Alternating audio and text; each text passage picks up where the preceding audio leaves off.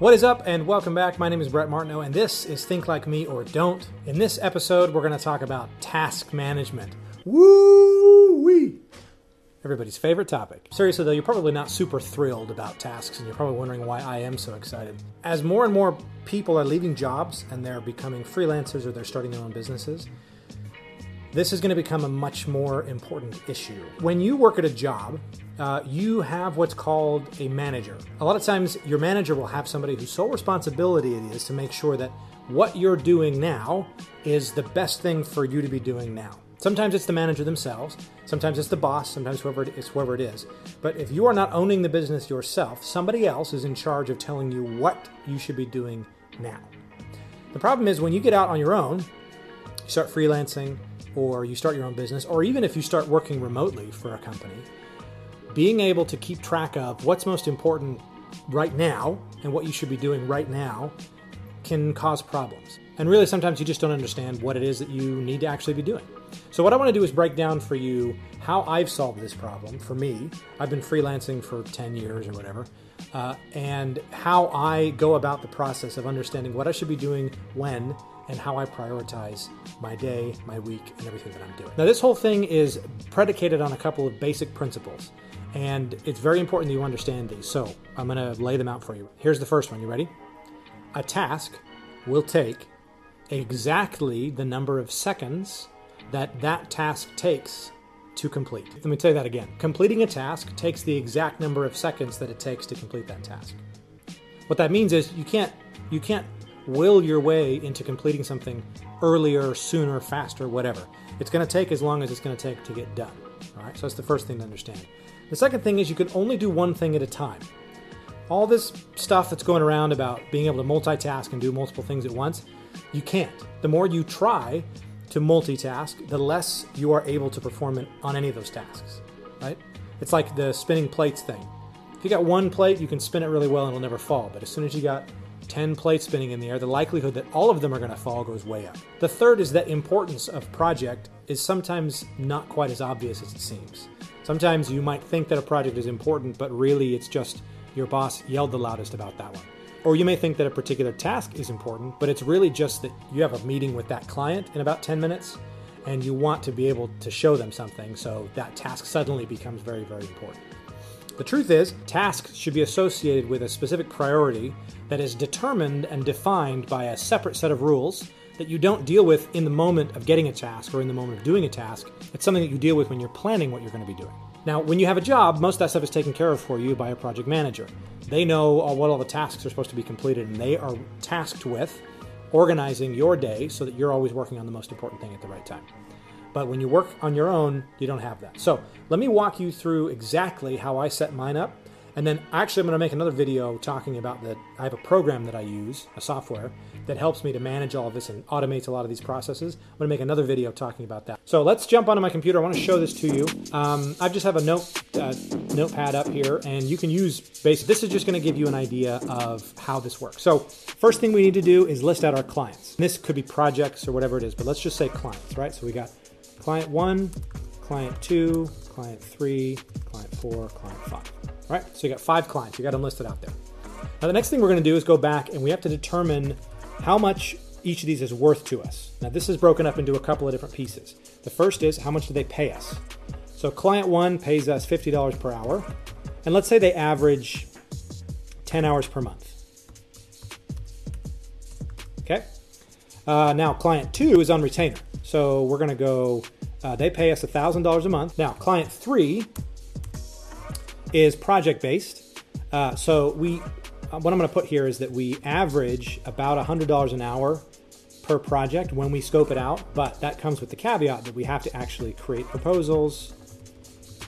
Those need to get approved by the client, but then we can actually work. And also, because it's project-based, it's not every month that we actually get something to do. Client 4 is another retainer, and they pay us $500 a month. And then client 5, let's say, pays us also $50 a month. They're on $50 per hour, and let's say they give us also 10 hours per month.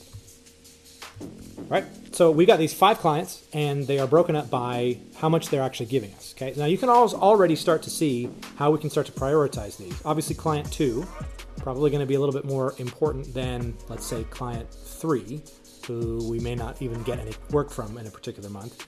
Clients 1 and 5 might be about the same, but client 4 is going to be more important than all those. So the next thing that we have to take into consideration is the work that we're doing and our relationship with that client. We're going to give all 5 of these clients a score from 1 to 3. 1 meaning we love the client, we love the work we're doing for the client, and we like the relationship.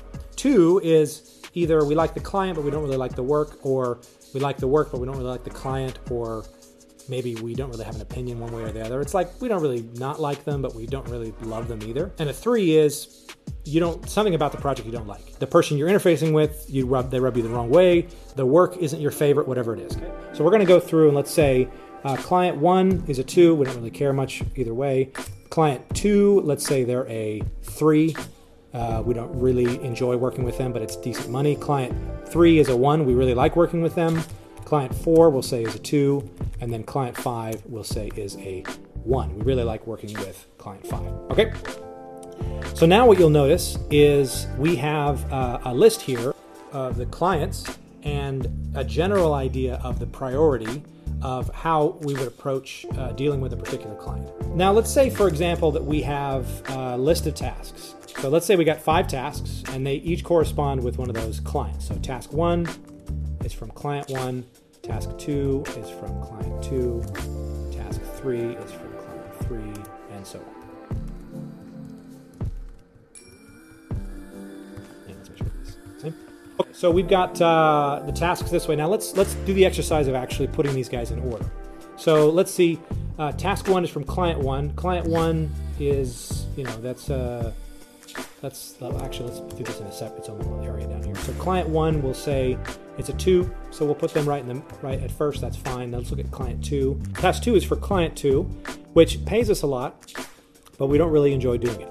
Okay, so at this point, yes, it pays us quite a bit, but we probably will enjoy doing it less than and we probably don't really enjoy the client itself. But still, I think that money is going to take away. So we're going to put task 2 above task 1. Something we just get done, and it'll work out in our favor. Now let's look at task 3. Task 3 is for client 3, which we really like, but it's this client doesn't give us that much business, and so we kind of have to be judicious about the time that we spend for them. However, this is a task that we already have for them, so I'm going to assume that we do have something to do for them, so I'm going to put that task at the top. Now task 4 for client 4, again, this is a retainer, which is good for the money. We don't really dislike or like them, so it's okay. We're going to put that above task 1. Okay, so we'll put this one as task 4. And then task 5 for client 5, we like this person, but they're hourly, so we're going to put this one right above task 1 as well. It's the same benefit to us, but we like working with them a little bit more. The relationship's a little bit better.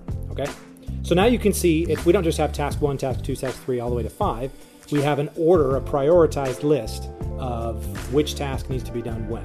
Like I said before, it takes as long as it takes to complete a task. So you always want to start at the top of your task list. That's the most important thing for you to be doing. That should be the thing that you're working on, and you work down. So you're never like jumping around on your task list, picking and choosing what you want to do. You start at the top and you work your way down. So what happens if a new task comes in, right? Now what we need to do is determine where something's going to fit. So let's say task 6 is for client 3, right? So client 3, there's another task that comes in for client 3. Well, what we got to do is come up here and say, is it more important than task 3, which is the one that was already there? It might be. It depends on the project. Is it more important than task 2, which was for client 2? Probably. Because even though we have this client that's going to pay us more, this client we like more. So we're going to put task 6 right above task 2. Now, it might be that whatever the task is for client 2, this one here, is more important, and there's a higher likelihood that we'll get fired by client 2 if we don't do it. That creates a much higher risk.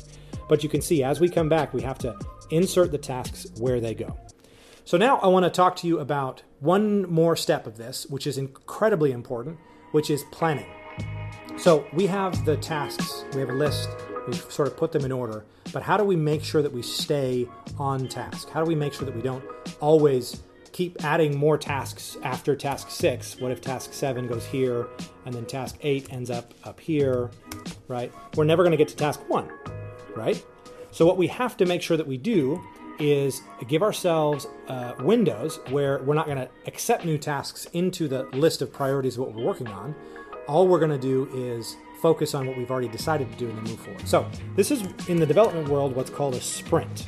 Okay? A sprint is just a specified period of time where you don't accept new tasks onto your working task list. All you're doing is continuing to work on the tasks that you've already bitten off, so to speak, for that particular time period. So most development teams that work on Scrum work in 2-week sprints. In fact, most teams that use Scrum or that type of methodology work in 2-week sprints. Personally, for freelancers, I like to work on a weekly basis, okay? Because things come up a little bit more often than every 2 weeks, and it's kind of hard to commit yourself to 2-week sprints. So I like to do it every week. So what'll happen is, on Friday, we're going to look at this and say, okay, next week, probably, I can get done these 4 tasks. Is that 4 or 5? These 5 tasks, right? Task 3, task 8, 6, 7, and task 2. So this becomes what I'm going to commit to my sprint for the next week. Now, in the next week, I'm not going to add anything else to my task list that is actually going to get done in that week. If the client needs something, I'll say, okay, great, we can get to that next week. Anything else that gets added to my plate, it gets put into a backlog where it just gets dropped down here into a list of tasks. So we'll say task 9, task 10, task 11, etc., etc. And then on the next Friday, what we're going to do is look at these tasks that were supposed to get done that week and say, which of them got done? It should be starting from the top. It should be the first one, the second one, probably the third one. Hopefully we got them all done. But if not, there might be a task left over at the bottom of this list. So those tasks will get moved down to our backlog as a high priority because we already committed to them. And now this is our task list for the next week. Now, the important thing is that you take these tasks and that you put them into a calendar, that you schedule time to actually complete the tasks that you've decided to do. Otherwise, you're always going to be playing catch up. You're always going to have new things getting added to your list, and you're going to be overwhelmed very easily because it's difficult to do all 3 of those things at the same time. Knowing how to parse out tasks from a project is one skill. Knowing how to complete the tasks, execute the tasks is a second skill, but then knowing how to put those tasks into a priority order and make sure that you're always working on the most important thing at the right time is an entirely separate skill altogether. So instead of trying to combine all those things at once and do it all on the fly, which doesn't work, trust me, giving yourself time to go through, prioritize your task list, and then plan which of the tasks you're going to actually work on, it's what's actually going to give you the ability to complete the tasks that you've set yourself out to do. Now, a couple of benefits to this. First, your clients are going to have a much better understanding of what you can accomplish and when, because you know whether something can get done in a particular week or not. And if you do this for about a month, you're going to get really good at estimating how long it's going to take before you can actually even get to a task, and then how long it's going to take to complete it, because you will have kept track of which tasks you thought you could complete in a week and then which ones you actually did complete. What I want to talk to you about, and I'm going to do this in the next video just to preview it for you, is how you can always have the top task in front of you. So I don't actually work on sprints anymore. What I do is my list is always prioritized because I have found a system that allows me to bake this logic into the creation of the task itself. So when I create a task, all I have to do is say it's for client 1, and this is the priority, and this is the due date, and then automatically it puts it into the right place in order. And when I look at my task list, I don't see anything beyond the first 2 tasks. So as I complete the top task, then they all move up, and then I work on the next one, then they all move up. So I'm not ever worried about which task is getting completed when or whether I'm on track, because I am always working on whatever is the most important at that particular moment. So in your business, as you're a freelancer and in whatever you're doing your work, make sure that you have a system.